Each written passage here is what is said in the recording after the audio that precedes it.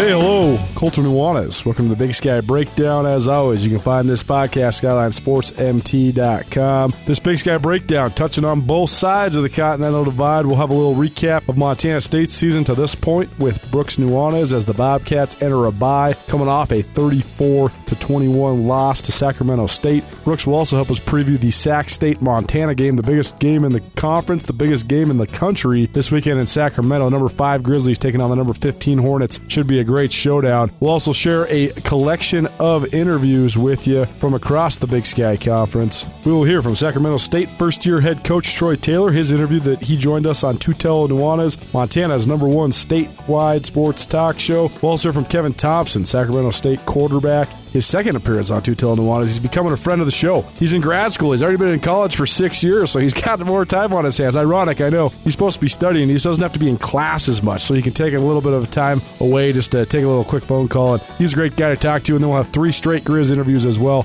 Bobby Hauck, head coach of the Montana Grizzlies. Robby Hauck, his son, and a standout sophomore safety, one of my favorite guys to break it down. I was actually just waiting for a different interview yesterday down at Griz practice, and Robby was just standing there. I said, Robby, if you got 90 seconds, I'd love your take on the game, and as always, it was great. And then we'll hear from Samori Toure, junior wide receiver for the Montana Grizzlies. Big Sky Breakdown presented proudly by Selway Armory. Selway Armory with locations in both Missoula and Bozeman. Go check out that new Selway Armory if you haven't already, and if you have, head back over there and bring a friend. You are going to love it, I promise. It is a beautiful store with wonderful inventory. One of the great places you can shop for guns, firearms, ammunition, rifles, whatever you might need. 96 Laura Louise Lane, Unit 15 is the official address. It's just out there on Jackrabbit and Baxter. You can find it right there. It's easy to find. It's a great place. Really, really good service. They have experts when it comes to any firearms, all your firearm needs. Great prices on ammunition. So take the Selway Armory Challenge. Shop with Selway Armory for a year. I guarantee you will save money compared to the big box stores. They got a couple great sales when it comes to ammunition and clips and things of the like going on this weekend. So if you're around town, you're going hunting, you're hitting up southwest Montana, go check out that new Selway Armory in Bozeman. They also have one in Missoula as well. Big Sky Breakdown also presented in part by Town Pump. Town Pump, Montana's best since 1953. Whether you need food, gas, a drink, whatever you need, Town Pump's got you covered. There's locations everywhere. No matter where you're at in Montana, there's a Town Pump food store near you. Without further ado, Brooks Nuanez joining the Big Sky Breakdown, SkylineSportsMT.com. Big Sky Breakdown marches on mid-October. Can't believe it, but the second half of the football season is already upon us. That means basketball season's fast approaching as well. Brooks Nuanez joining us on the line, SkylineSportsMT.com. And before we get into football, Brooks and I were together at the Montana State homecoming game against Sac State for Montana State, and we'll get into that and what the Bobcats need to address on their bye week this week. We'll also give you a little preview on the Montana-Sacramento State showdown in Sacramento on Saturday. Before that, though, all of a sudden it's basketball season, and the Big Sky All-League preseason lists came out today, and we'll start with the women. Brooks and I were really racking our brains. There's a lot of people out there that make fun of women's basketball or they don't enjoy it, but Brooks and I are not among those. We really do enjoy covering Big Sky Conference women's basketball. I think that it's been wildly entertaining the last couple of years. The tournaments have been epic, and we've seen some of the best basketball games, men or women, that I've had the pleasure of covering or watching. I know Brooks did too, and we've told this story before, but the last year in Reno, before the semifinal game between Idaho and Portland State, a couple of our buddies that were down there to watch the men's tournament, they didn't have anything to do, and we said, hey, trust us, stay and watch this game. And then it was like 197, about 10 million three-pointers were hitting that game. But it was so interesting digging into the all-league list for preseason voting this year, because so many of the great players, not just in the scope of last season, but honestly all time in the history of the league, departed from last year. Savannah Smith at Northern Colorado, Michaela Ferenz and Taylor Pierce, the former, the all-time leading scorer in the history of the Big Sky Conference, the latter, the all-time leading three-point shooter in the history of the league and one of the most prolific in the history of the league. And then on down the line, I mean, so many good players across the Big Sky, and almost all of them graduated. And so when we were going through our list, it was just almost an absence of talent. But there's good players, just girls that have never been expected to be all-league, first-team all-league type talents yet, and now they're all going to be. So the list came out today. Fallon Frigie, who was the transfer from North Dakota, who sat out last year at Montana State, she's going to be a senior, and she was the preseason MVP. So I think that is exactly indicative of what we just talked about, the amount of talent that graduated from last year, because Frigie did not play last year, yet she is voted as the preseason MVP. The rest of the all-league list, Portland State guard Kylie Jimenez, Sacramento State forward Kennedy Nicholas, Idaho State guard Estefania Orrs, Montana State senior guard Oleana Squires, Montana senior guard Mackenzie Johnston, and Idaho sophomore guard Gina Markson. So Brooks, first of all, going to be a brand new league this year on the women's side of things. It's actually going to be crazy to watch without so many of the mainstays that we've seen for so long participating in the Big Sky Conference this year. Yeah, when you asked me to start thinking about what our votes would look like, I almost said, and I want to address the name. Is it Frigie? It's not Friege. I would always call her Fallon. I think it's actually Friege. Fallon Friege. I think it's Fallon Friege is what I've always referred to her as. That was going to be my MVP vote, but then I thought, well, that's kind of a throwaway vote because no one will think of her or vote. I do think that she might be the best player in the league, but I was like, that's a dumb vote, so I didn't even say anything. But when it came out, I was like, yeah, okay, well, I kind of agree with that. I think Kylie Jimenez is a dynamic player. She's super fun to watch, tiny, kind of a mighty mite, does it all, can score the ball, passes, a pretty good floor general as well. I really like Kylie Jimenez.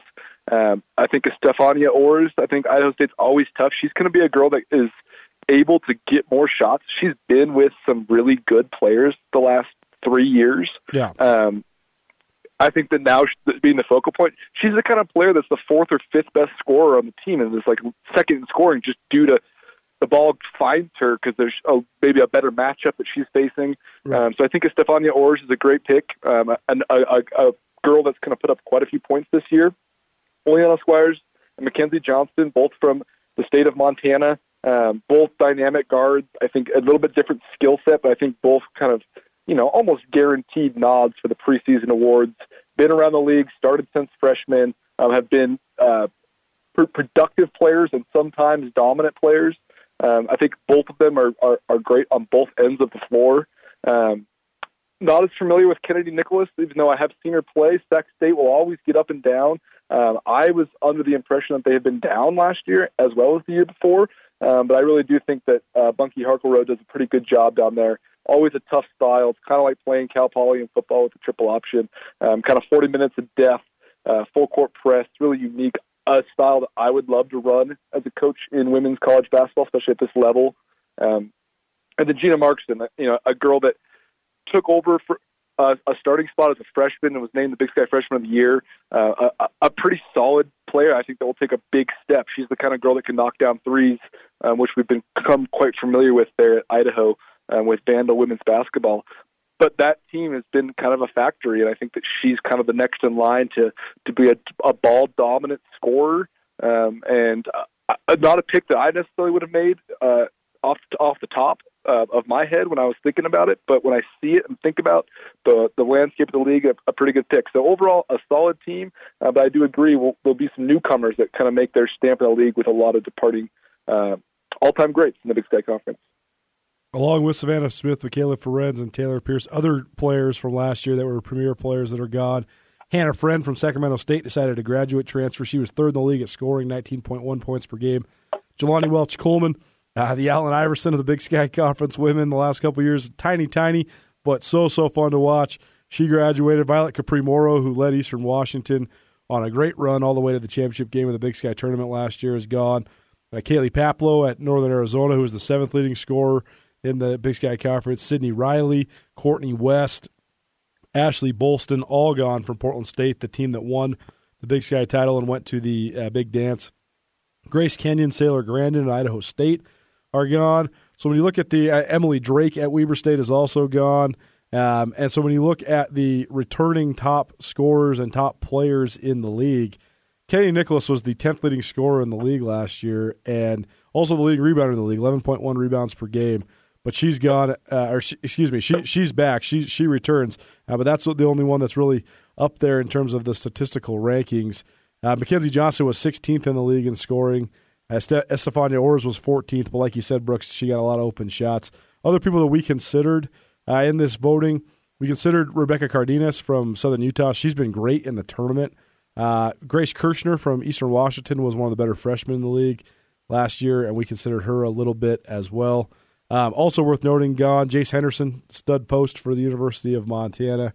But we also consider Lizzie Klinker at Idaho, who's actually a Montana native, but is playing at the University of Idaho, and she's been a pretty good player. And then a lot of the players we considered were players from Montana, either Montana or Montana State. I actually think Montana State has probably the most number of returning proven players, whether it's Oleana Squires or Fallon Friege or Blair Braxton or Madeline Smith or Martha Cooter. All those players have been starters and contributors in this league.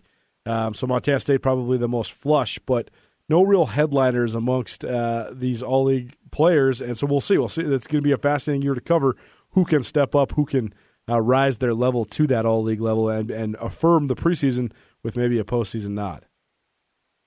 I also thought that Kayla Watkins from Weber State was a force last year. She's a 6'2" post player who can rebound and use her body in a variety of ways, especially for quite a few of those post players you just named were great defenders like Grace Kenyon at Idaho State.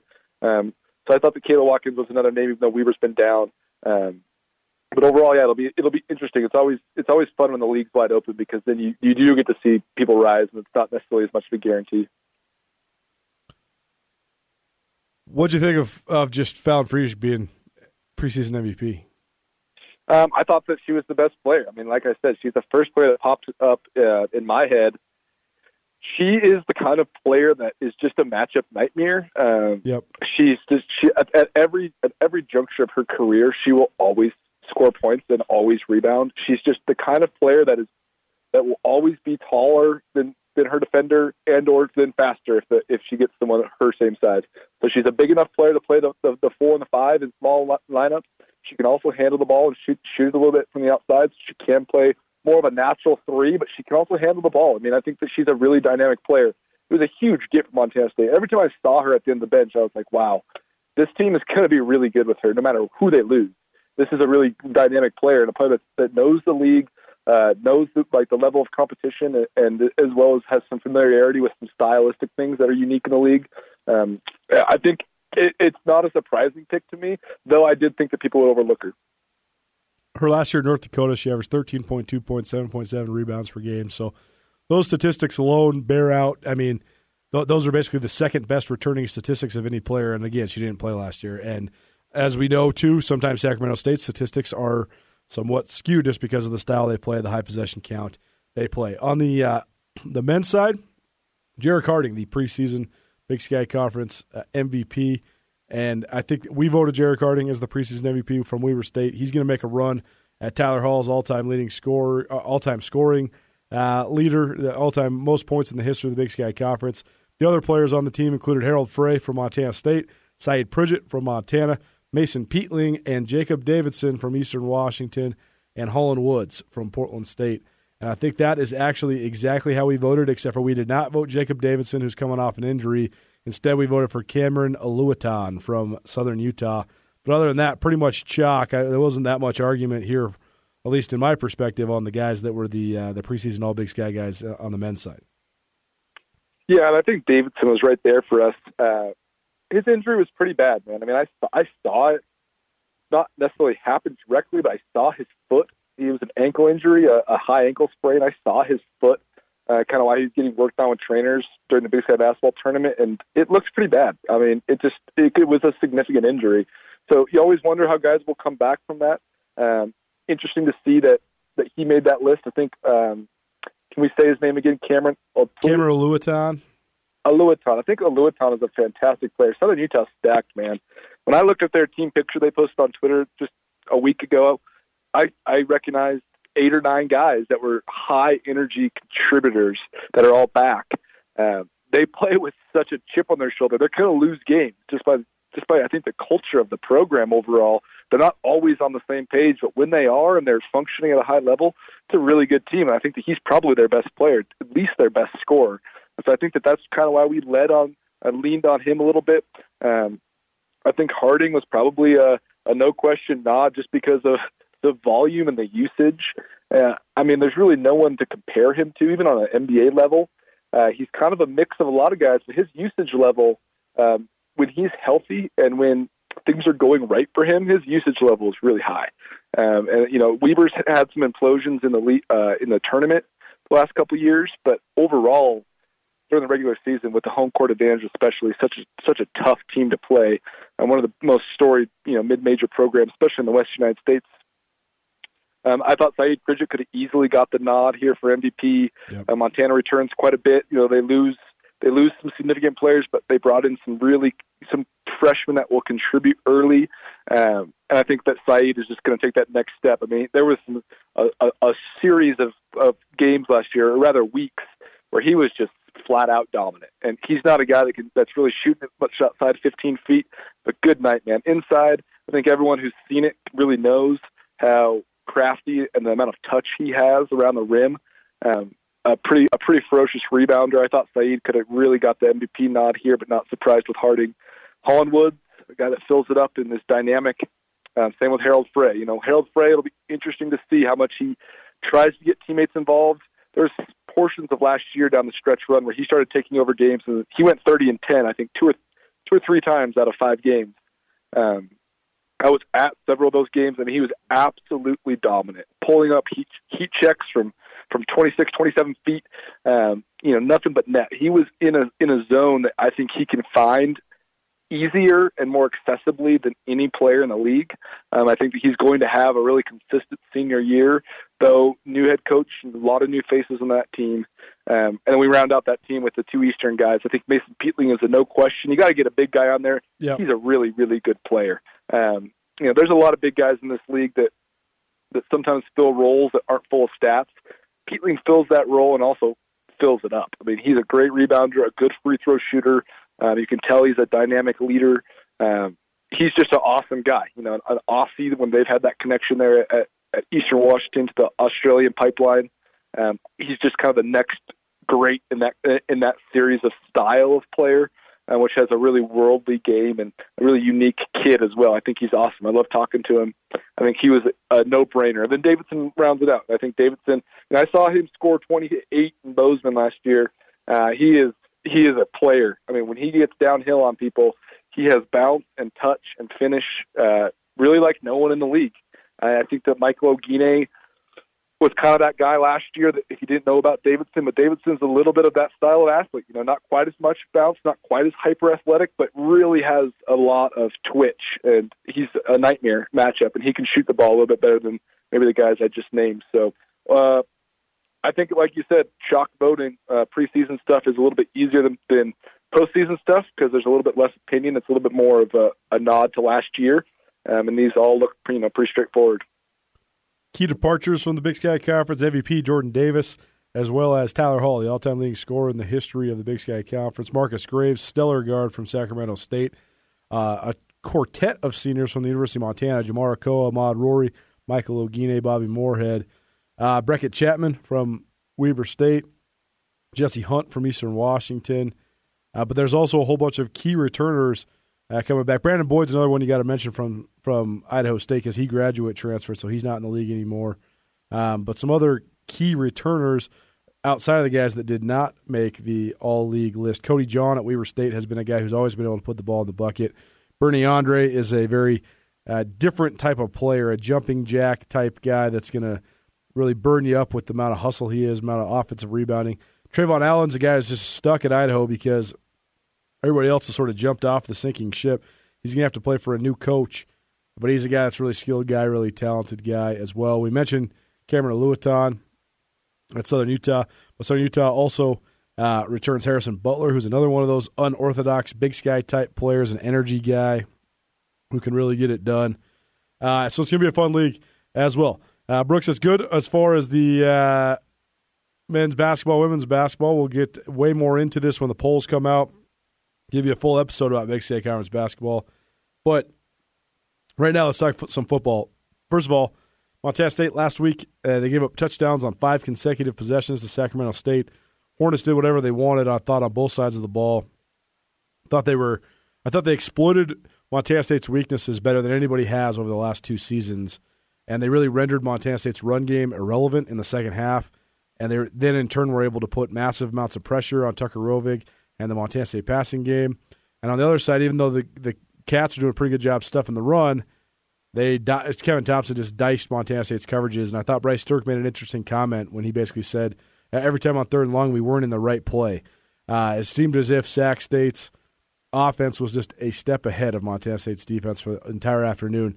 Just schematically and Sac State's ability to exploit Montana State's weaknesses, what did you see on Saturday? Well, I saw just that. I saw a really short script, which is always nice to see in football from Sac State.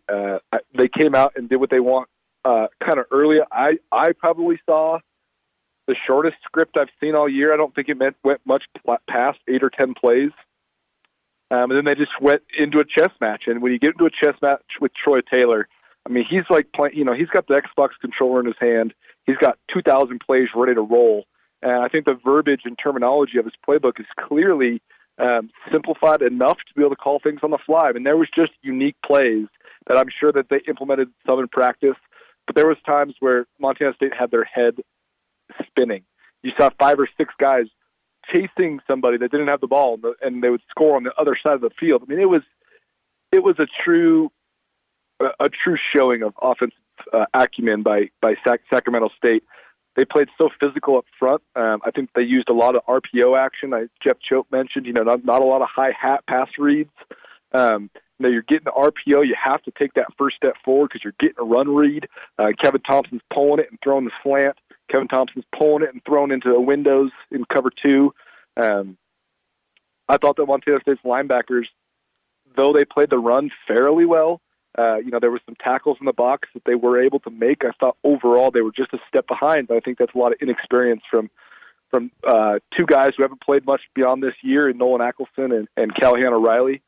Both guys that have made strides, but I think overall that was the weakness that was shown. It wasn't necessarily corner play, even though that position's shallow. There wasn't all that many deep shots taken and succeeded. I think there was probably 2 that I can think of that were one in the middle of the field and one on the sideline that Sacramento State completed. That was maybe a corner safety combo mistake, but otherwise I thought it was a lot of the middle of the field stuff.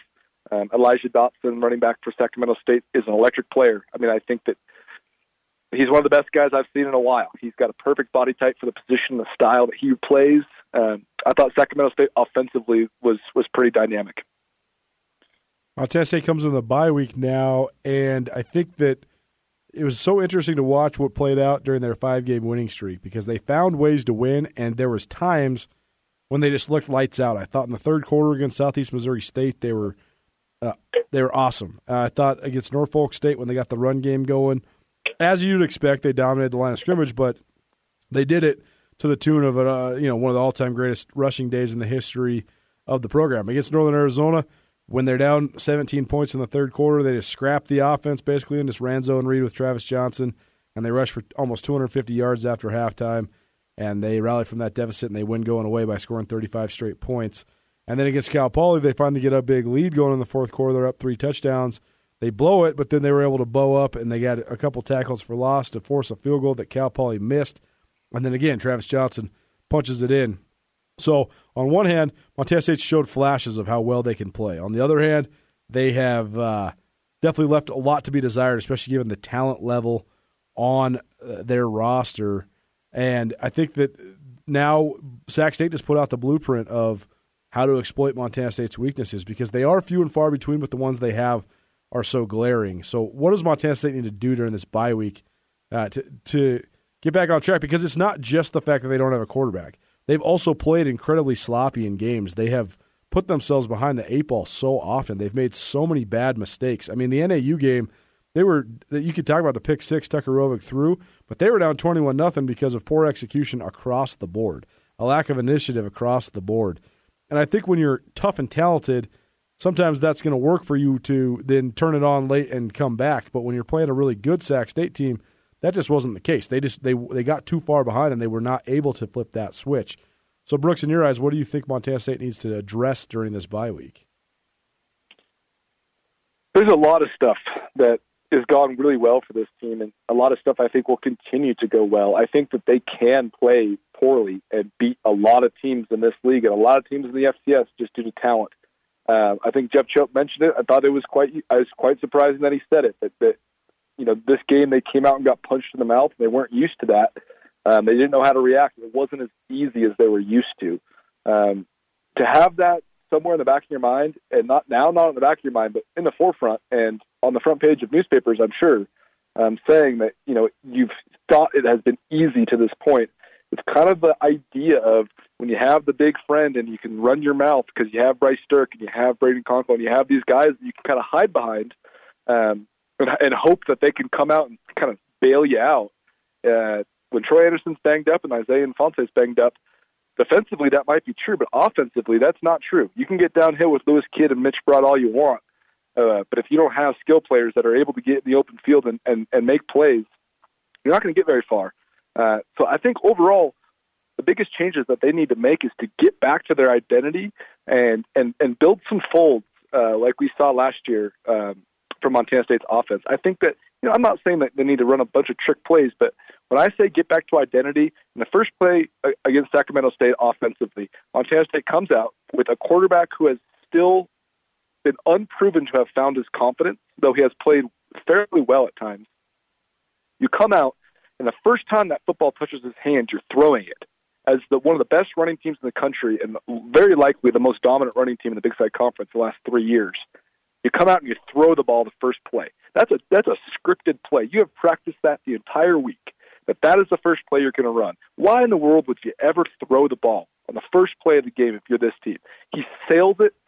I couldn't see how high. He sailed it way over the receiver's head, and then there you are. You started with your script, and you're already off script. Play one. It makes no sense to me. It puts Tucker Roving in a bad position where he has to take quite a bit of heat for what, in my opinion, would be quite a poor play call. So you get back to some of your fundamentals. You run a few less personnel groups. There was a time, I believe, in the fourth quarter where Montana State had the ball first and goal, and it ended up in this sequence being stopped on fourth and goal. And turning the ball over to Sacramento State. And they ran 4 different position groups on offense. Every single play, there'd be 2 guys coming in, 2 guys coming out. They tried it with Troy Anderson. They tried to run it in with Travis Johnson. They tried to run it in with a running back. They try again with Travis Johnson. It seems that in those kind of situations, if you can't line up mano-a-mano and win as Montana State, proving the scheme that you have never really had, you need to be able to be physical. And if you can't do that, and if you're going to try to out-scheme people, I think that needs to happen in the offseason and not the third week of Big Sky Conference play when you're already down 2 or 3 scores to a team that's pretty hot. I think overall you need to get back to your identity.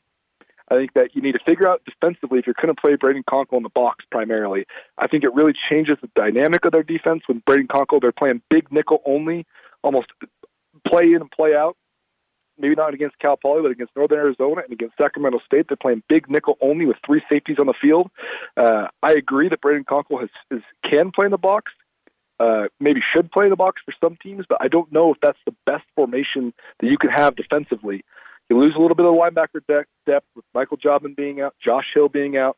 On down the line, I still think that defensively you need to be more of a powerhouse defense than running an odd man front with stand-up edge players and a big nickel. It doesn't necessarily play to some of the physicality that I think you could provide, especially on running downs.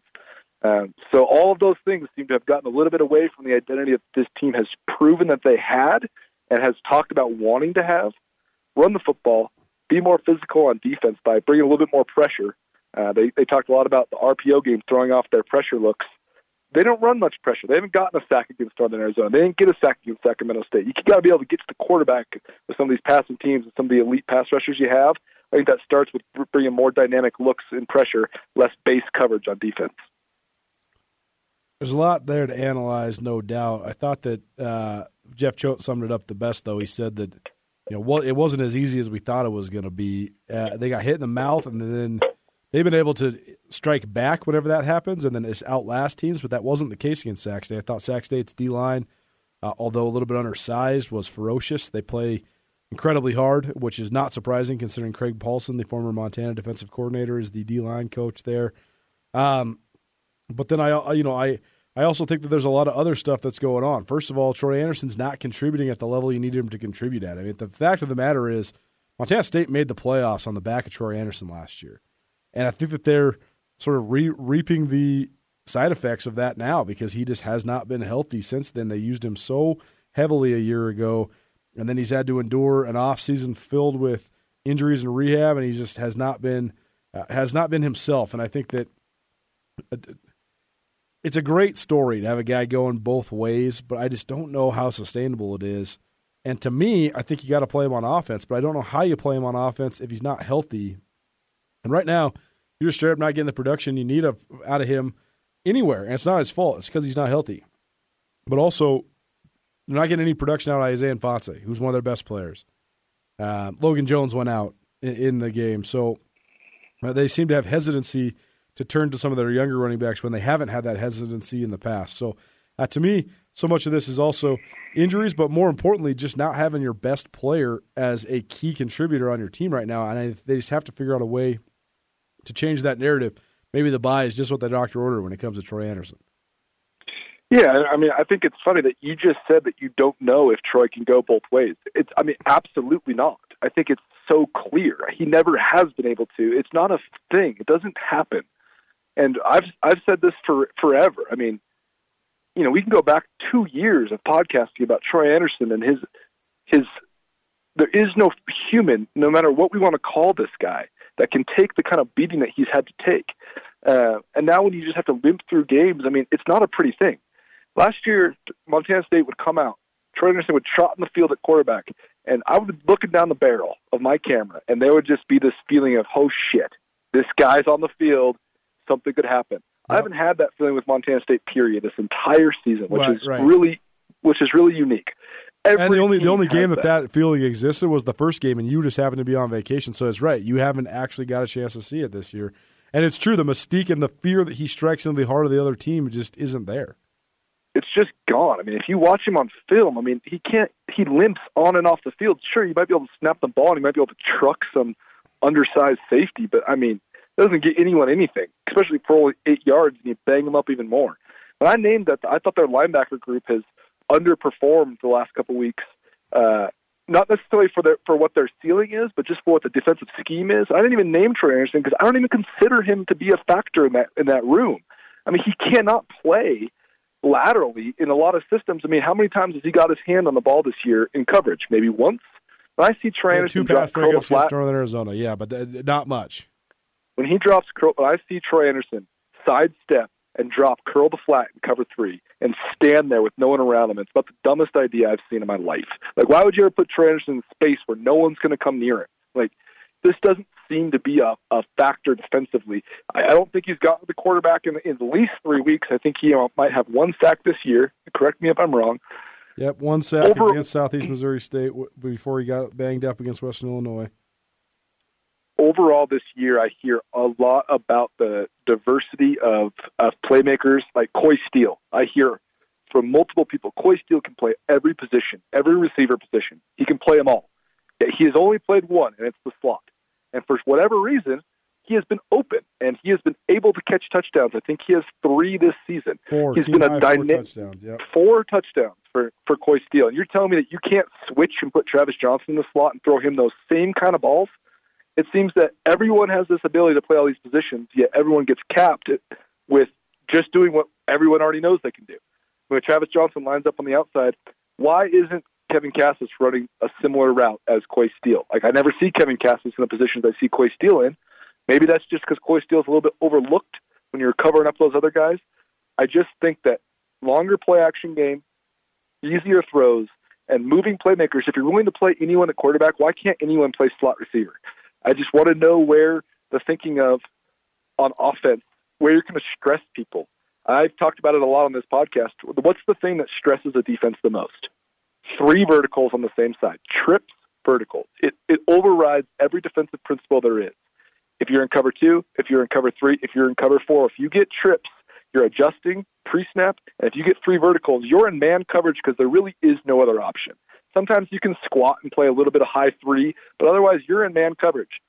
those kind of principles that stress the defense, Montana State doesn't even come close to getting into formations that it would show that, let alone running plays out of those formations. And that sort of formational stuff, that's what makes Montana and Sac State so good on offense, right? Absolutely. I mean, you're getting into pre-snap when the safeties and the linebackers are seeing the formation. There is alerts that pre-snap change your defense due to the danger of what the pre-snap is showing. That is a lot of tight end motion. That is a lot of play action RPO that looks like RPO, but it's more just play action. You're getting low hat, run blocking schemes, but you know that you're passing the ball. Less of a decision point, more of a quick slant or a little bit of a bubble screen. You know, I'd love to see Kevin Cassis and Travis Johnson run some. I'd love to see Kevin Cassis and Travis Johnson run some combo routes, run some China, run some curl flags. I mean, there is no. They isolate players in space and make them go in one-on-one situations when there's no flow to the offense. And those players are so talented from time to time they can make plays. But overall, you have to give looks that show a danger, a little bit of a dangerous element to a defense. Where does Montana State go from here? I mean, what do you think of just the quarterback situation right now? Because it's so interesting to analyze. Statistically, last week, Tucker Rovig threw more times in a game than he has in his entire career. He threw for more yards than he has. But so much of that came late, and so much of it came in garbage time. And I don't know. Tucker Rovig threw more passes than he has all season. Yet Trey Anderson took more snaps at quarterback than he has all season. Yet there was not production really of any consequence from either one. How does Montana State manufacture any sort of production at the quarterback position moving forward? I've talked so much about what I think about Tucker Rovig's skill set and kind of him as a player and a leader. And I'm not going to do that this week. I don't think that it's really fitting. I think that he has a lot of skills that translate well into the game of college football. I think at any level, there are some abilities, whether that's his size, whether that is his arm action, that he can play college football. I think he's being put in a really unique situation with a dumbed-down offense, and each week that he performs, or rather the lack of his performance as an offense, him being the leader of an offense that's not performing, they seem to be getting away from they seem to be dumbing it down even more. You know, like Coach Choate talked a lot about this week, how once Logan Jones went out, Shane Perry and Lane Sumner weren't able to be a part of the pass protection scheme. They gave up sacks due to not knowing their pass pro responsibilities. At week 6, for guys that have been in the program, I don't even know how that happens. And if that is the case, then you better start running the ball. Those guys have proven the ability to run it. I don't see why you would put them in there for pass pro when they can't protect. Get Ryan Davis in the backfield. Get Derek Schnell in the backfield. Create some kind of new fold. These guys are this is a college football team, so I'm putting this a lot on the coordinators on both sides of the field. These guys understand schemes because when this team is running at a high level, their schemes are relatively complicated, especially on defense, but offensively as well. So why can't they flex and create something new on the fly that's a new wrinkle, that's a new fold? It seems to me that they're not putting as much trust in the personnel that they have, and they're really trying to just kind of hold on for dear life. I think that's a trademark of Jeff Choate. I think that's been a lot of his tenure has been a little bit of hesitancy to really let it all out there, keep running the football because that seems safer. So when they get behind, and they get behind the sticks especially, some of those safety nets continue to be there when at some point you have to let it all out because you have Division I players with the same amount of scholarships everyone else is playing. It seems that their offense has not progressed schematically. Defensively, they've kind of dumbed it down the last 3 weeks as well. The most wide open I saw Montana State's offense look during this 2019 calendar year was during a 2-day span during fall camp when they were on Deitch Field and they were using all the grass, and the young quarterbacks, Blake Thielen and Ruben Beltran and Johnny Knight, were throwing the ball all over the place, and they threw a whole bunch of back shoulder down the field completions. You had guys like Peanut Monroe and Jaden Smith and some of the young receivers, Mark Estes, making big catches. And then those young quarterbacks, they threw a couple picks too. And Jeff Choate sort of joked about it after practice one day when we asked him about it. He said, those young guys, they're not in a quarterback competition, so they have a lot more of the gunslinger mentality, take shots down the field, and they know if they make a mistake, okay, just back to square one. And to me, that's one of the most undertold factors of this entire quarterback saga at Montana State. The narrative from the media, the narrative from the people that analyze this stuff has been, if Montana State can just find a quarterback who doesn't lose them a game, they're going to be in the money because they got a great offensive line, they're going to be able to run the ball, they got Troy Anderson, they got Travis Johnson, and they got a lights-out defense. Well, now we've reached this point where just managing the game, just not throwing a pick, isn't good enough. I mean, people talk about Tucker Rovig's pick at the end of the first drive in the game on Saturday. The Cats actually bowed up and got a stop and forced a punt right away. So the pick was largely inconsequential. Maybe not to his confidence, maybe not to him looking out the side of his eye the rest of the game because he did take a hard hit on the backside. But that's here nor there. To me, I just think that Casey Bauman wasn't as good as he could have been, and you weren't using him as to his maximum potential the first 3 games of the year because he was so dead set on not throwing a pick. And Rovig now, Jeff Choate took full blame for the pick six against NAU. He said, hey, that was the read that we had in. That was where Tucker was supposed to deliver the ball. And to me, if you have a predisposed read and then all of a sudden the defense is different than what you expected, that's what's going to happen. You're going to throw a pick six almost every time. So to me, it just seems like, despite you can, like you said, you can talk about all the physical shortcomings or the mental shortcomings of inexperienced quarterbacks, but to me, so much of it comes down to just the mentality that they're playing with. It almost seems as if they were to let it rip a little bit more, they'd actually have a chance for more success. That's one thing you can never discard Chris Murray about, right? Is that Chris Murray, he did throw a fair amount of picks, but there was times where Chris Murray let it rip, and these guys just haven't let it rip yet this year at all. And I don't know if that's because of fear of losing their spot or if it's instructions from the coaches, but there is a fair amount of hesitancy on the offense across the board.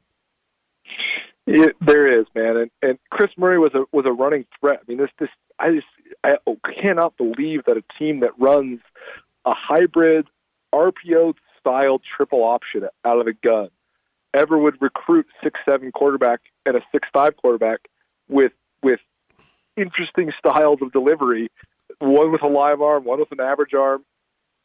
When you have the +1 run game as a DNA portion of your program. That's the whole problem here, though, right? Is that they made that a DNA portion of their program because here's the thing. They've never known what they actually want to be on offense. That's why they're in the specific situation that they're in, because they wanted to be some sort of take shots down the field, Boise State-style offense with Tyler Brugman at the helm. That didn't work out, so then they had to pivot and run a completely different style of offense, and then all of a sudden they were basically captive to be a Q gun run team for 2 years, and then Chris Murray is ineligible, so then all of a sudden it turns into a 3-year deal. And then all of a sudden, though, then you're recruiting other guys on the back end for something completely different. And I just feel like that's where all the development has fallen short, is that they've never really had a chance to develop as a full offense as what they want to be, because what they've wanted to be and what they are and what they could be has been totally different things for multiple years. Yeah, I agree with that. But, I mean, going back, it's been Prucott before. Denarius McGee was a guy that could run it. It's been a part of the program for a really long time. I mean, it's been part of the program for 10 of the last 12 years. Right. And the times it wasn't was the times that were unsuccessful. Travis Soule ran all over the place, too. It's been a part of the program for a really long time. The Jake Bleskin saga, bless his heart in that Griz game. Don't want to see that happen to anyone, but, a pocket passer, that's what you get right there from Montana State that season. Then you move to Tyler Brugman. That's what you get when you have a pocket passer. I mean, I just don't get the idea of getting away from that. Right now, again, you have to become more diverse on offense, or you have to do one thing. I would either put Travis Johnson at quarterback and run the shit out of the ball, or you have to start implementing things that I know Matt Miller knows, things that I know that he has talked to guys like Kellen Moore about. You have to start implementing some danger formations. You have to start implementing some trips formations, close side tight end on the right side to the boundary. Run it to the close side tight end a couple times. Then run something in your trip scheme. There is so many different sit down option routes. You don't even have to have the option. You can run a slant sit down, a curl with a running back flag. I mean, you can run so many different concepts that are 5 and 6 yard passes, but that you will override defense. When you have trips and you see the defense, they have to make an adjustment to be able to deal with the vertical. Then you can see what they're in. If they stay single high, you can tell what they're in. If they move to double high safety, you can tell what they're in. Right now, they literally are so vanilla that defenses can really bring fire pressure from a million different angles, and they have no ability to deal with it, considering that the play is so non-diverse that the defense can get home so quickly. I said this on Colter Nuanez earlier this week, but I thought that Saturday was the most revelatory game that I have covered of the Jeff Choate era, just because Montana State was getting by and at times looking so good despite their weaknesses. But then you saw how so much of what they have as advantages can be completely negated if their weaknesses are exploited. On that element, what does Montana State need to do to turn the corner? I mean, this is still a top 10 playoff team if they figure things out. Will they do it? Yeah, I mean, I think the schedule bodes, and I said it early in this podcast. I think that just with their natural skill and physicality, that if they, if they get in a street fight like what they want to do a lot of the time, they're going to beat people down. I mean, the schedule plays out. When you play Northern Colorado and Southern Utah, which is not a knock against either of those teams. I mean, they are just undermanned compared. The physicality of what the Cats can bring and should bring against two teams like that, you chalk up 2 wins right there. I think they all need to get back to, and it starts with Jeff Choate, the confidence level that we're going to kick your ass. And you can see that waning. And when Jeff Choate talks about their weaknesses so openly, I appreciate that deeply as a journalist, as a student of the game and someone who sits front row and listens to him preach. I appreciate the honesty. I don't necessarily recommend it or agree with it. I would not go about it that way in my personal life or as the head coach of a college football team, but I am not that. I do appreciate it coming from him, but it starts from the top down. Matt Miller's a kick-your-ass kind of guy. Kane Ione, who knows what he is as a defensive coordinator yet? I still think the sample size is too small. Last week was not a good look on the resume. We'll still give that to the end of the season to see. I know that Matt Miller and Jeff Choate are kick-your-ass guys. I know Byron Hauck and Brian Armstrong and a lot of the guys on that staff are too. And they need to get back to that mentality. You see guys like Jared Padmos dropping snaps and kicking the ball out of 10 yards out of bounds. All that stuff is just a mentality thing. It's just a confidence thing. I think they need to get back to the basics, and that starts with, we're going to kick your ass in every phase. If Jared Padmos is dropping the snap and botching punts, it drops everyone's confidence. That's just a small piece of the puzzle, and that metaphor is happening at multiple positions on the field. I think the bye week probably came a week too late. You get out of Cal Poly, by the skin of your teeth, and then you wish the bye was right there so that you could reevaluate. This, they caught a Sac State team that was hot. I don't think that it's necessarily the narrative of their season. I think it was more a little blip on the radar that was kind of a bad matchup at a bad time. I do think they'll get back on track. I do think that they're still even a borderline top 8 seeded team, depending how Cat Griz plays out. But you have a culmination that really starts now of 4 weeks leading up to the biggest game. One of the biggest rivalry games in the history of this game, in the history of the battle for the Great Divide Trophy. Both teams should, in theory, surge to that point.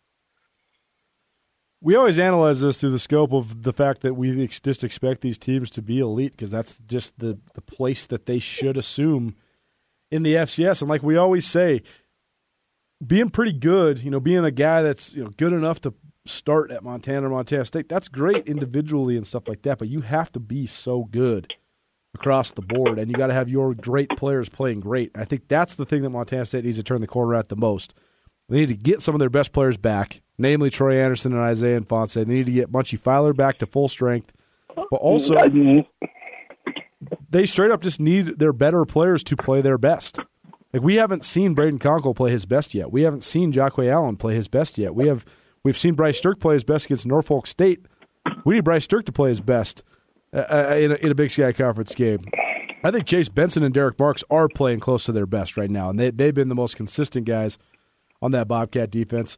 I think some of the young linebackers, they have been good considering they're so inexperienced, but they need some of their best guys to play their best. We've seen Mitch Brott play his best, but he was not at his best on Saturday against Sac State. We've seen the offensive line in general, but they were not at their best on Saturday. And I think we've seen Travis Johnson be the one who's the most consistently at his best the last several weeks, but he's only one guy. So how do they get everybody else to be playing their best as well? I think that's going to be one of the keys coming out of this bye. Hey, when you just said, Braden Conkle needs to be playing his best. He's playing a brand new position. God forbid you play the guy who's the first-team all-league kind of guy at a different position. Like, Jacques Allen needs to play his best. He's playing next to a guy that plays the same position as him. They're both post safeties, and now one of them has to play more in the box when that's not what they do. Some of that kind of stuff, the plug-and-play mentality that I've always been against and critic of, it plays out with what you just said. The other note that I wanted to say in relation to what you just said is Isaiah Ifanse and Troy Anderson are not coming back, and they're not going to be healthy. There is no timetable that you can get those guys healthy in a football season. It's not going to happen. I hope I'm wrong, because those are guys I love to watch. I like to cover success. I don't like to cover struggling teams that fall down before the finish line. I just think we can go back, earlier this season I talked a lot about the anatomy of the style of knee that Isaiah Ifanse has. He's bow-legged. The way that he runs, I can see it from a million miles away that he's prone to knee injury and to knee wear just due to his anatomy. The thing that I've schooled on and that I know about, and boom, strained PCL. Partially torn is what I've been told, because that's what a strain is. Those kind of things don't heal. You can't change that dynamic. Troy Anderson's high ankle sprain, dating back to even last year, on the same knee that he had injured, and by all accounts, I thought was quite a bad injury, on a shoulder surgery that he had only, at this point, 9 months ago. Those kind of injuries are year-plus long injuries that he's trying to fight through. I don't think that changes, which is the really hard part. I think right now it's not a panic situation, but I think that you have to find playmakers immediately. You have to get some guys going like Shane Perry and get Travis Johnson in a better position to succeed, because I think that's all that they're going to have. Transitioning quickly to the Griz. Montana, number 5 in the country. They play at number 15, Sacramento State. You saw the Sac State team live and in person last week, Brooks. You saw the Griz 2 weeks ago. These are the 2 best offenses in the league, 2 of probably the 5 best offenses in the entire country. Huge testament to Bobby Hauck for recruiting both of these guys to UNLV. Kevin Thomson at Sac State, Dalton Sneed at Montana. And now the 2 former UNLV Rebels go head-to-head in a crucial Big Sky Showdown, probably the game of the week in the league, and one of the games of the year, honestly. So matchup-wise, break this one down. How do you see this one playing out? Well, it should be high scoring. I'd put the over-under. I don't know what Vegas has it at right now, but it should be pretty high. I bet you it's in the mid-60s. Montana's really dynamic on offense. They're impressive. They're the kind of offense that I'm talking about that is a living thing. It's not a scripted ideal. It's not a script, and it's also not an ideal of we need to get back to running it. It's truly a system.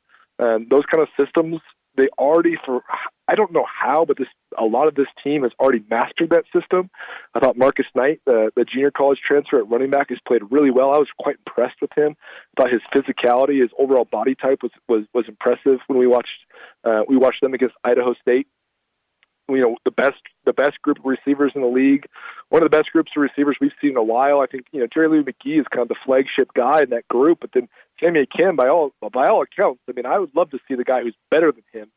We just got done watching Keelan Doss, and we got done watching Emmanuel Butler, and we got done watching Cooper Kupp.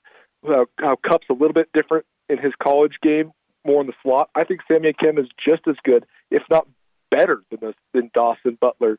A very similar style, but I think he has more giddy up. He's got more want to. He's an impressive athlete. So I think that offensively, with the offensive line getting a little bit better and building the scheme and the system starts to kind of adapt to that offensive line to cover up a little bit of the weaknesses that they have. The Griz are dynamic on offense, and on defense, they run such a cool system with really zero rotation, except a little bit on the defensive line. The guys they bring in are fresh and ready. I was impressed with their edge players. The linebackers are guys that have been around and we are familiar with. I thought their edge players could cause some problems for teams, especially because of the depth. I think that matches up. It's a unique matchup with Sac. I think Kevin Thomson is a really, really dynamic player. He's a lot like Dalton Sneed. He doesn't have the arm strength. He doesn't push the ball down the field in the same fashion, but he can run it, and he also has the ability to really understand offense, find pace within offense, He seemed like a true veteran out there, which you'd expect from a sixth-year junior. I think the biggest thing that plays into this game is beating Montana State, beating Eastern Washington, and then playing the Griz so tough last year in Missoula, a game that we were at as well. When you play a team as tough as they did last year, I think you have confidence because you know the personnel. You did it on their home field, albeit a loss. They still ran for, and you can say the stat. I mean, it was something like 285, 290 yards last year there in Missoula. I think that gives a team a lot of confidence, especially inviting someone down on your homecoming. I think it's by easily the game of the week. I think the Griz probably have a slight edge just due to that they're both so hot. I think the Griz have a little bit more talent, especially on the outside on offense. It'll be a great test for Sac State, especially in the secondary, and their pass rush. We'll see, how Montana's offensive line holds up against a true pass rush, which I do not think that they have seen the style that Sac State's going to bring. A lot of cover me, like Jeff Choate calls. Cover me, slide three guys over towards George Obina. He widens out to the wide nine. He looks you in the face and says, "This is one-on-one, bud. Good luck." George Obina gets after people. I think that'll be an interesting matchup to watch with a little bit of inexperience at tackle for Montana.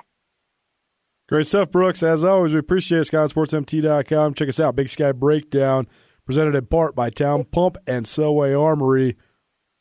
Drive safe out there, my man. I appreciate it, man. Thanks for having me again.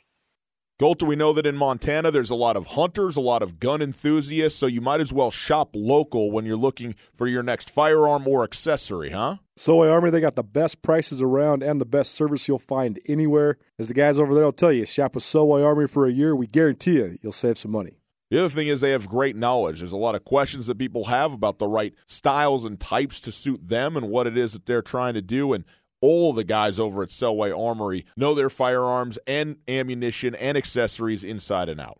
With locations in both Missoula and Bozeman, Selway Armory has some specialty products as well, including full Sig Sauer inventory for your best in handguns and much, much more. Like Colter said, 2 brick-and-mortar locations, one in Missoula, one in Bozeman, and also online, tremendous inventory there. They'll ship everything you want, SelwayArmory.com. We go now to the Rankish Brothers RV phone line for our Opportunity Bank Coaches Corner. We welcome in the first-year head coach of the Sacramento State Hornets, Troy Taylor. Coach, thanks so much for taking the time out with us. We know it's always a busy week when it's game week, but sandwiched between both Montana schools, that's pretty good. So we appreciate you coming on with us. How are you? I'm doing great. Thanks for having me. You bet. Well, I would think you're doing pretty great. Undefeated against FCS competition, number 15 team in the nation, first ranked team for Sacramento State since 2011. I realize that's kind of all exterior to probably what you're focused on and all that, but why has it been going so well for you in your first year at Sacramento? Well, I think, to start off with, when we got here, the kids just bought in, and they were very hungry to be successful and willing to do really whatever we asked them to do. So that was a great start. And then I guess before that, just being able to hire the coaching staff that we have here, it's just an outstanding staff. And, Andy Thompson, of course, a Montana kid, or played there as our defensive coordinator, is phenomenal. And then Craig Polson, another old Montana guys, our defensive line coach, and he's phenomenal. Jeremy LePan, our special teams coach, also went to Montana. So, and a bunch of other guys that are just outstanding, that really love being around student athletes, really bright staff. And I think that's been the main thing. And then, we've stayed healthy somewhat and had some great preparation, and our guys are executing. All those things that kind of make up a successful, team have happened. Your offensive acumen and your offensive play calling ability has been well chronicled and already had a reputation at the collegiate level, both from your time at Eastern Washington, your time at University of Utah. When you look at the defensive side of the ball, you mentioned those guys with the Montana ties and the deep Big Sky ties. Why was that important to you, to hire guys that did know the league well and that had come from a successful program like Montana? Yeah, I think it was really important. I think having a familiarity, obviously, with the Big Sky, I think was really important. But besides that, it was really having a like-minded vision. I really like guys that are really competitive, but super positive, and just kind of believe anything's possible. They enjoy what they're doing. We don't look at it as a grind around here. We really feel lucky to get paid to coach football and be around these student athletes, and we enjoy every moment. There's nobody dragging their feet around here talking about the grind of the season. We really love it, and those guys that you mentioned all have that personality. So that's where it all began, and then obviously the Big Sky Ties, and then to top it all off, they're all really, really bright guys that know how to prepare student athletes in the right way. So it was I was very lucky to have to be able to hire all those guys. Andy Thompson always been a good friend of this show and a good friend of Skyline Sports and all the different coverage outlets that we've had. A great dude, and I always love talking football with him. But the way he's evolved as a defensive coach, I thought his comment yesterday to us was interesting and spot on. He said sometimes you can just sit there and you can get hit, or you can be the one that swings back. You can be the aggressor. And it seems as if his aggressive style of defense fits perfectly with your offensive style. What do you think of just the marriage between the two styles you guys like to play on each side of the ball? It's now you hit it on the nail right there. I mean, he's been an unbelievable addition to this staff. I knew who he was. Obviously, he's very well respected all over the country. And then when we talked on the phone, really for the first time ever talking, I just kind of told him about my vision, and he just listened. And I try to be as transparent as possible with that, because when guys get here, I don't want it to be different than what they thought. And he really connected with it. And I got to be honest with you, man, it feels like we've been friends for like 30 years. I've become really, really close. He's, like you said, he's an unbelievable person, exceptionally sharp. His football mind and his familiarity with different defenses and offenses has been a huge help for us on our offensive side of the ball.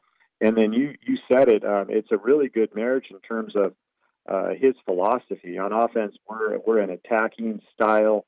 We're not going to fear getting people hurt or getting the quarterback hurt, or we're just going to attack in different ways that we can and be the aggressor. And he does the exact same thing on defense. So he and his staff have full autonomy on that defensive side of the ball.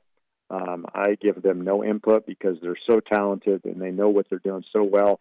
I just tell them, go out and do your thing, and if we have any struggles on defense, those guys are smart enough to figure it out and adapt.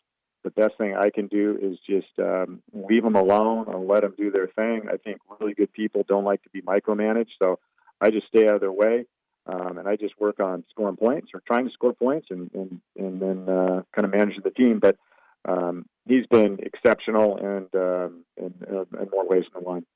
Yeah, well, you guys got to be good friends, because 48 hours after talking on the phone, he was living with you, from what I understand. So that's, that's pretty open communication, I would think, right there. Pretty good. Troy Taylor joining us. He's the head coach of Sacramento State. Sacramento State, the number 15 team in the nation, hosting the University of Montana this Saturday. And, Coach, we want to talk about Kevin Thomson, who we have had on now a couple of times as well, and we know how talented that he's been. Obviously, some of the terrible injuries that he's endured, but he's playing at an extremely high level.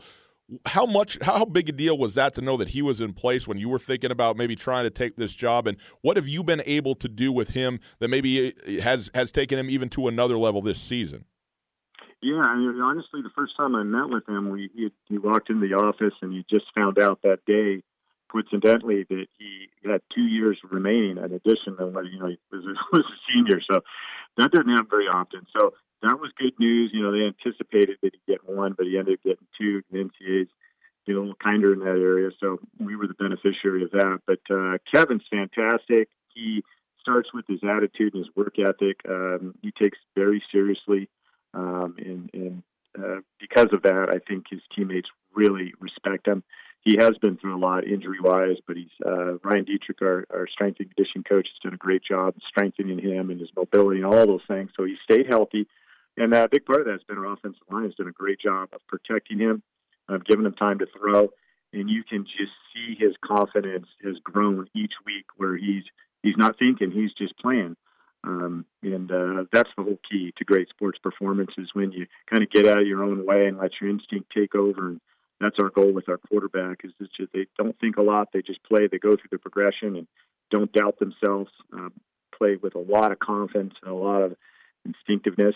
And he's done that, and he's making great decisions. And he's, in our offense, honestly, if our quarterback doesn't play well, we're probably not going to win. Our team won't win. So it puts a lot of pressure on the quarterback, and he's played really well. So it's going to give us a chance every week if he continues to play like that. Last week specifically against Montana State, you guys seem to be one step ahead schematically for the entire game. And Jeff Choate said as much after the game and in his press conference on Monday, said that you guys just had them schemed up. You knew the weaknesses. You attacked them thoroughly and efficiently. What did you think of just the overall execution last week, and how do you carry that over into this week, a big matchup against the Grizzlies against a much different style of defense? Yeah, well, thank you for that. Montana State is a very good football team and incredibly well coached on all three phases of the game. So, it's just one of those days that we executed well and our quarterback played really well. So, in terms of this week, these guys are another great challenge, another team that's really well coached. They're a little unorthodox in what they do defensively, but it's very sound and it's very challenging.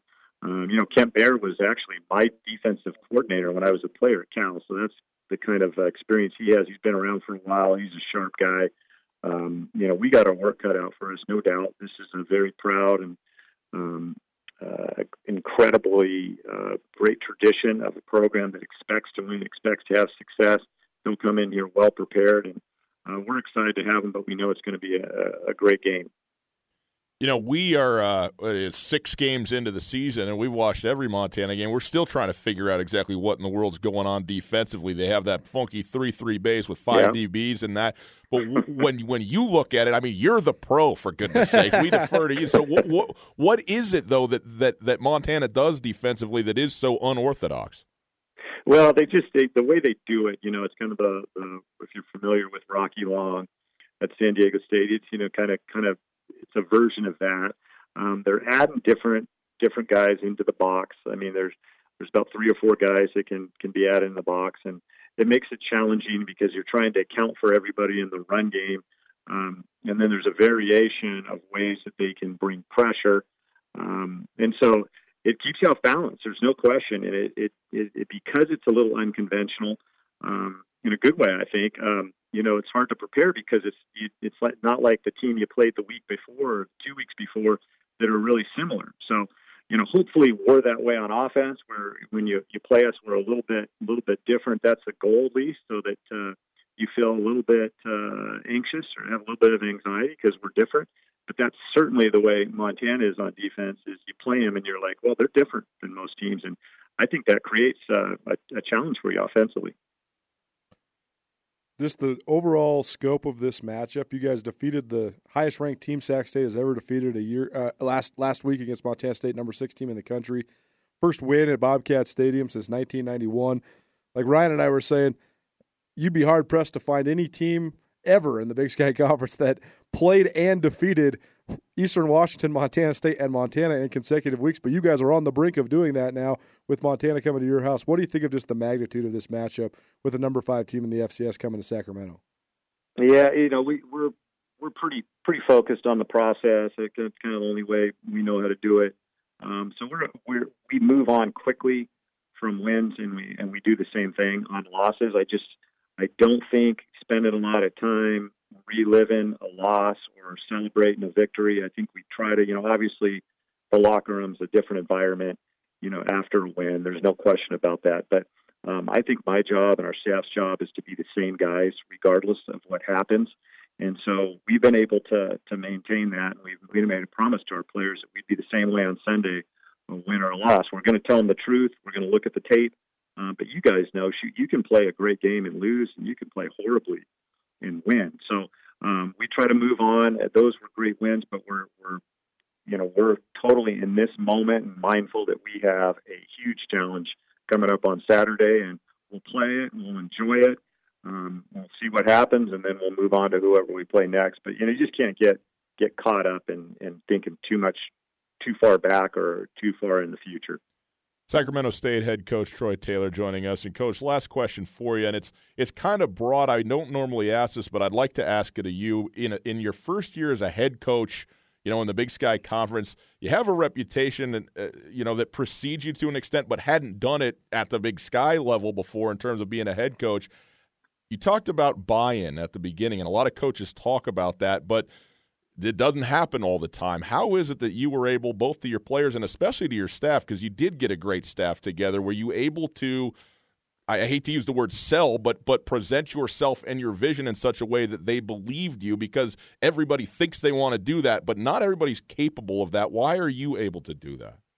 I don't know. That's a really great question. And I do think it's about, explaining and articulating your vision. And I only think it really works if you're authentic about it. And I spent a lot of time, and I think it's really more of a discovery process of figuring out what makes you tick, what's your philosophy, what do you believe in.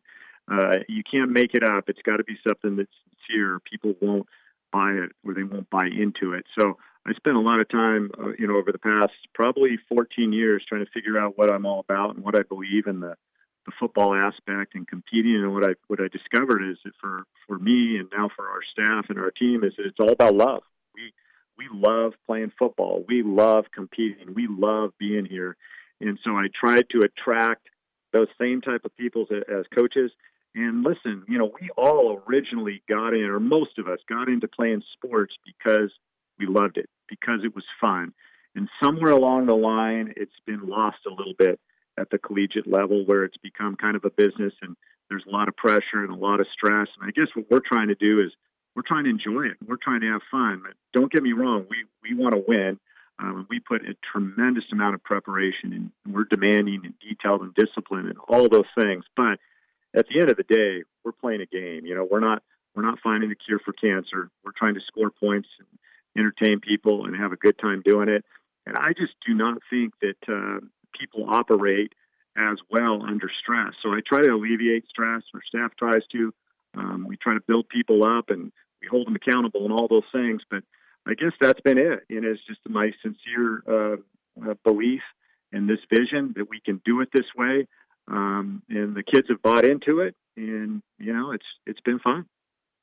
Well, Coach, it's certainly been fun to watch. I can tell you that. We were there Saturday, and we're certainly looking forward to this game this coming Saturday. Best to you throughout this week and the rest of the season, and you got a great team, so you're going to be there at the end. We're really looking forward to it. Congratulations, and thanks for being with us. Hey, thanks, guys. I appreciate it. That was fun.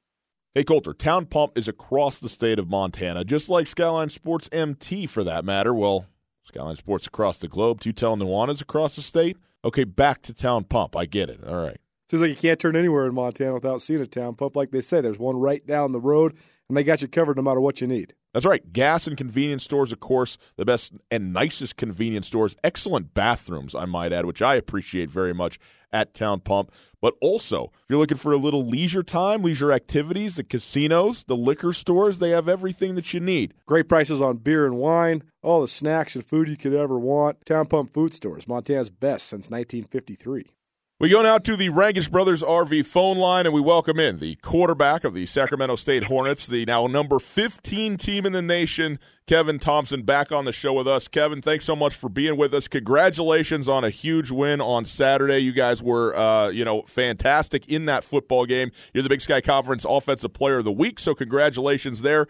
Just briefly, I know you're looking ahead to Montana, but what worked so well for you against Montana State Saturday? Yeah, thanks for having me on, and thank you. I appreciate it. I think we just executed at a really high level. After that first drive that we started and we went 3-and-out, but then after that we just, offensively speaking, just executed. Everyone was really just doing their job. All 11 guys on the field, and we didn't really have any glaring penalties or any mental mistakes. So we just played really well, and of course the defense was lights out once again. And of course, when they're playing like that, it makes our job a lot easier. And when they're only giving up, they gave up 21 points, so really like kind of 14 points if you think about it throughout most of that game. So just great overall team performance, and it was just a lot of fun going out there and coming home with a win. Seemed like you guys had some pretty specific scouting of Montana State in terms of weaknesses that you thought you could exploit, and then it seemed like you guys were able to exploit those pretty darn well. It seemed like your offense was never really out of rhythm. You guys seemed like you were just locked in for the duration, especially in those middle two quarters where you guys scored on 5 straight possessions. What specifically did you guys find in Montana State's defense that you thought you could have some success against?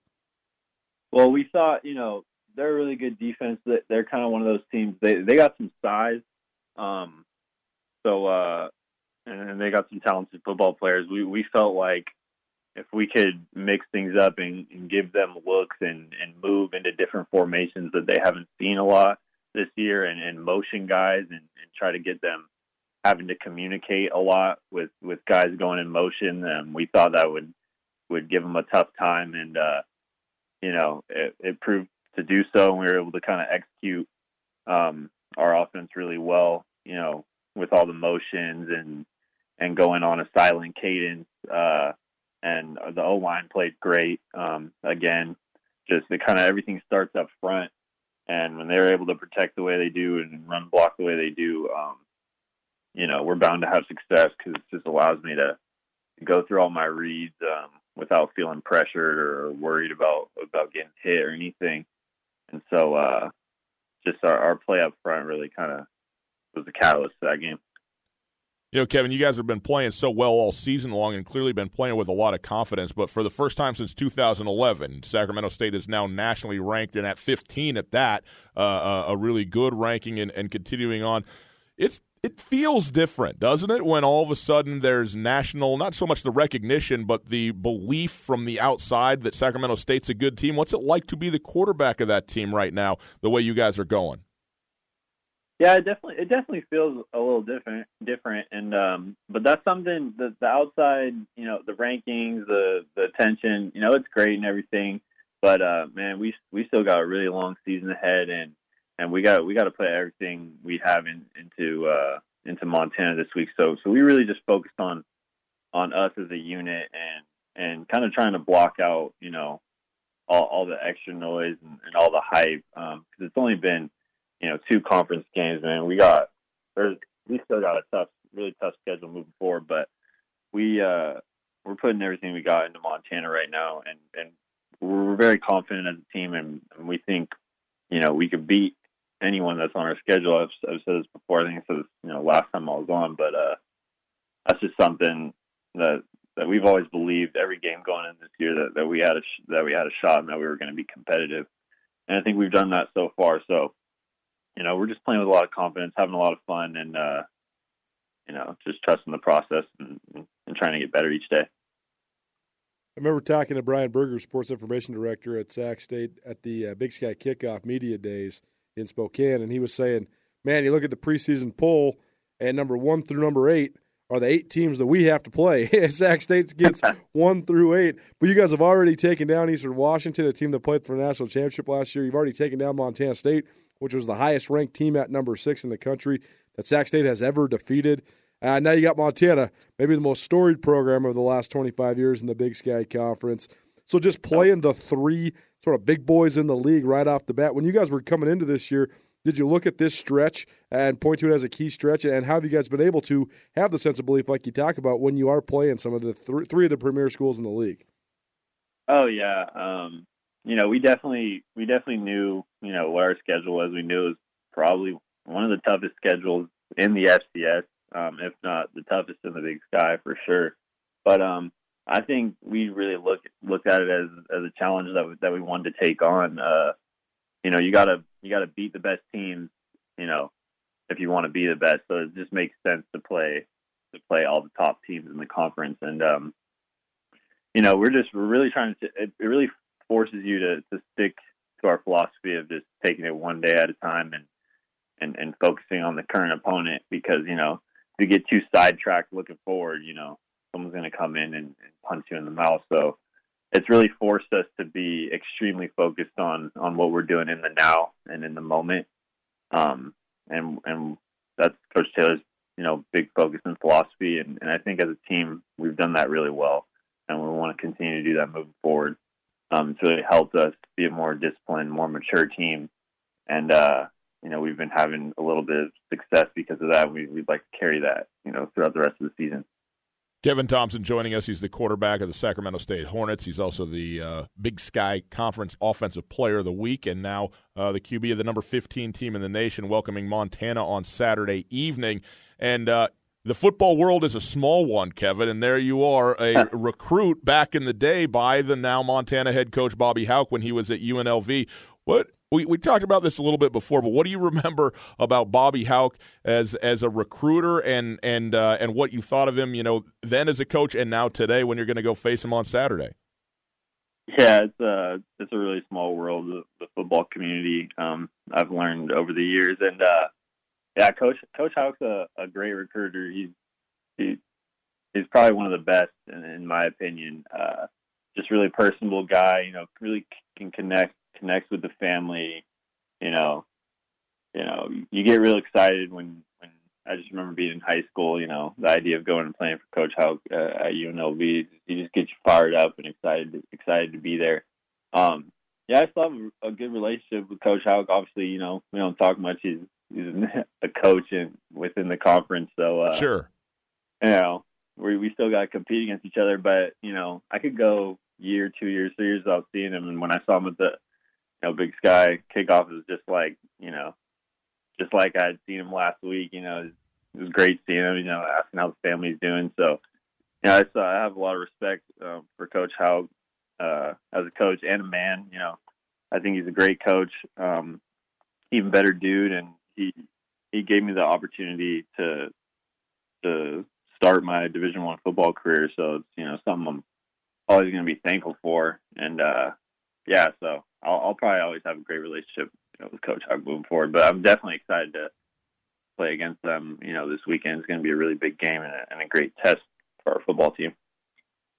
Did you have any crossover with Dalton Snead at UNLV, Montana's quarterback?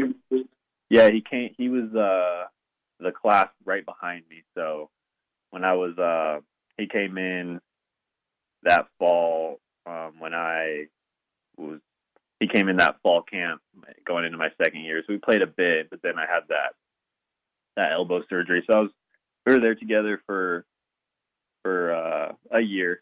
I was pretty much going through the elbow surgery the whole time, and then I think that he redshirted that his freshman year. So we know each other a bit for sure. And he's a great dude. He works really hard, and he's been successful this year. So it's great to see.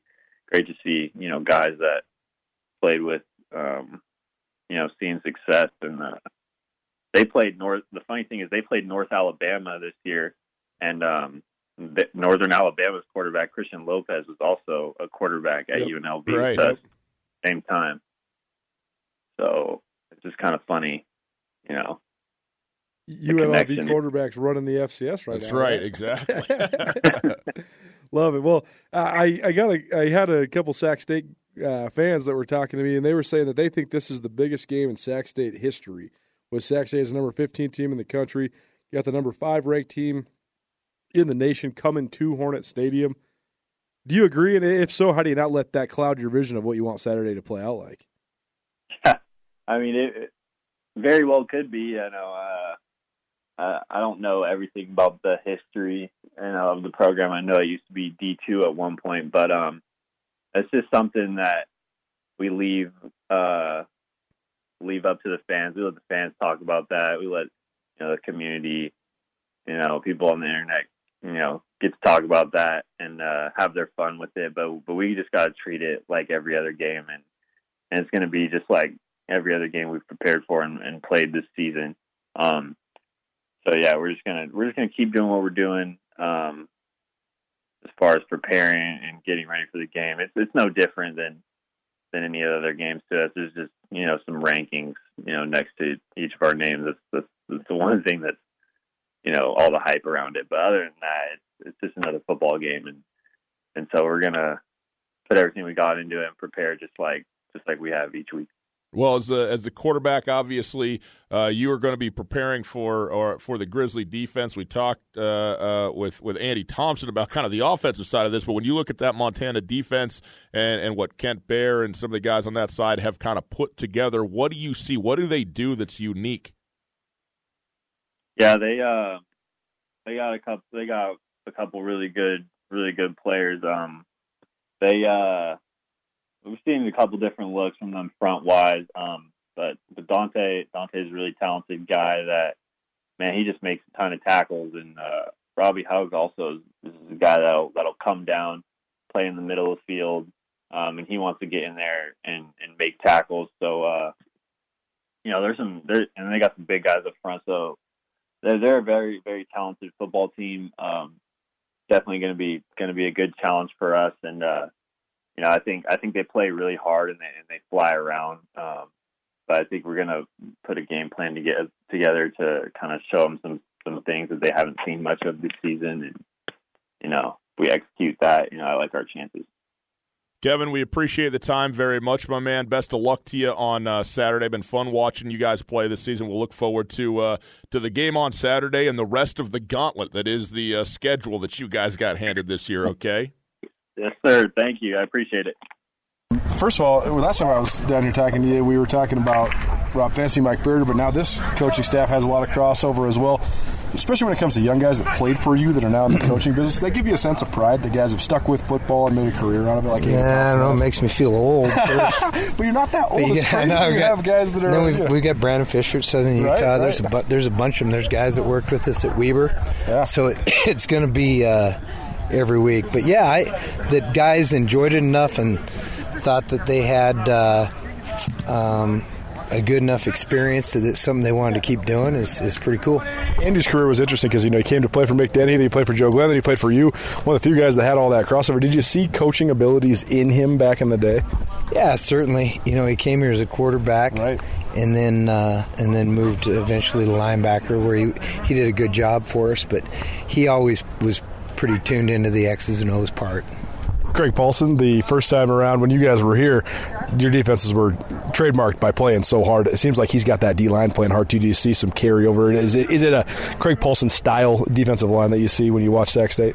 Well, Craig's just innately a tough guy, mentally and physically tough, and he pushes that with his guys that he's coaching, and you can see that carryover for sure. He's got them playing well. I know you mentioned with Rob Fantasy how offenses evolve, but do they run any defensive principles or schemes or anything that are similar to when they were playing and coaching here? No, it's more how Andy and Jerome evolved that defense at NAU. There's probably more carryover to that than back here 15 years ago. I don't know if you had heard within the past hour or so, Brock Osweiler from Kalispell, retired from the NFL. I'm curious, how much did you guys try recruiting him out of high school? Well, I think Larry tried recruiting him in basketball, and we tried recruiting him in football, but that was going to be a hard get. Yeah. What were the conversations like between you guys? Oh, heck, that was a long time ago. I remember Brock being an awfully good guy, though. Would he have fit well in the system you were running at the time? Yeah, certainly. Okay. That's why we recruited him. You mentioned some of the stuff that Andy's carried over from his time with Jerome. What do you think of just the way that defensive schemes have evolved? Because it seems like that's the answer to the question every week. No one's running the same stuff that they used to run because you can't. Everything's gotten so much more in depth, but the game's changed so much. What do you think just the way that defenses have evolved in college football? It's kind of like you have to have a defense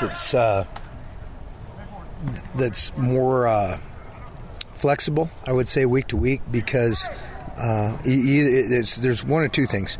You have to have a defense that's extremely flexible, or one that you do one thing and one thing only, which if you're good enough to do that, that's great.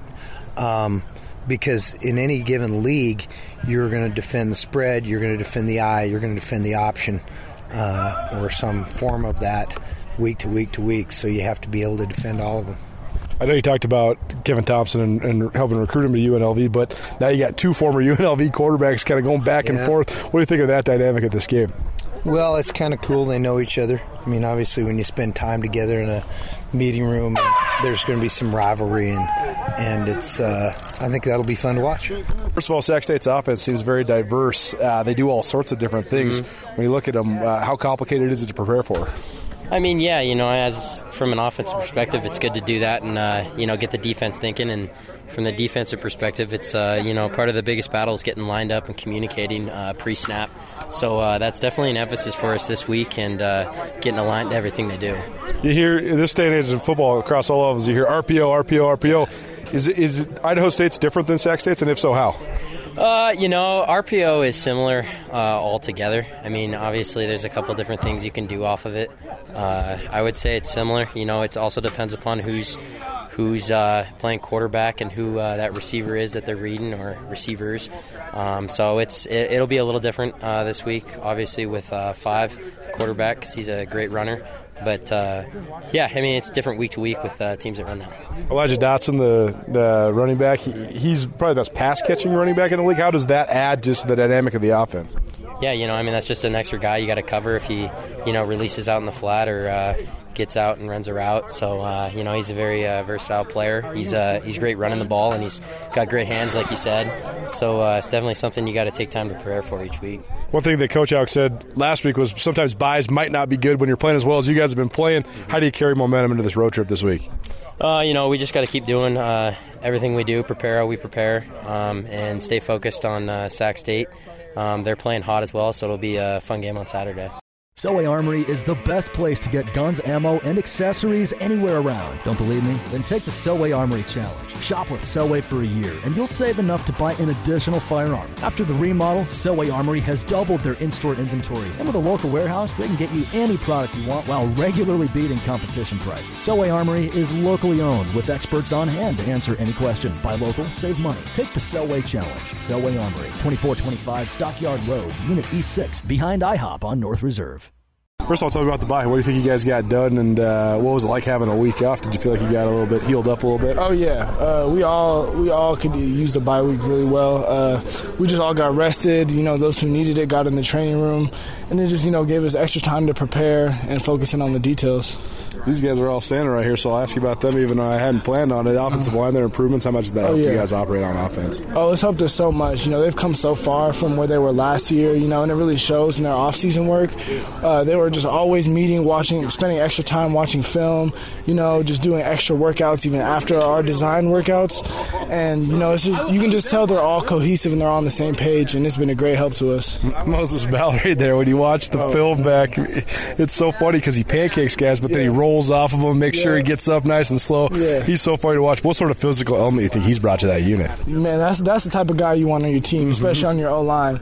He's just one of those downright dirty, nasty guys, and he's just going to really take it out of the defense, Just like you said, that extra stuff that he does, just playing till the whistle, and he just wipes the defense out, and he just makes them so tired, and it allows us, we just wear the defense out as the game goes on, and it just, makes it easier to keep putting it on defenses. This week's second trip to California, second time you guys are playing a ranked team and a team that's hot. So what's the mindset of you guys just collectively going down to California this week? Oh, we're just locked in, and we're making sure we prepare to the point where we're confident that we're going to win, and I believe that we've done that.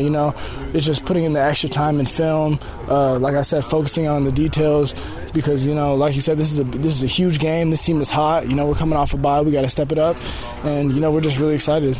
Sac State, they're so good against the run, which then sets up the long yardage situations on third downs. They're so good at the pass rush. So how important is it for you guys to stay ahead of the sticks, stay on schedule? Oh, it's very important for us to stay ahead of the sticks. That's how you win games, honestly. That's how it comes down to it. You got to move the ball, and, 3 and outs can really kill a game. With the defense, we know our defense is going to get stops, but then, if we go 3 and out, they're back on the field in under 5 minutes, that's going to wear them out. So we're really trying to help our defense out by, putting long drives together and, just grinding it down. Watching Sac State on Saturday in Bozeman, they play so much man coverage. What do you think of the prospects of going against man coverage? That's probably something that excites you and Sammy and some of the other receivers. Definitely. We always look forward to going against man coverage. If the team feels like they can throw their corners out there and lock us up one-on-one, we like that. It presents a challenge to us, and, we accept. Key to victory on Saturday for the Grizzlies? Just play hard till the fourth quarter, finish strong like we've been doing all year. That's one thing this year that we've been really good on is just, finishing through the fourth quarter and really putting it on teams and grinding it out, and I think that's what we need to do.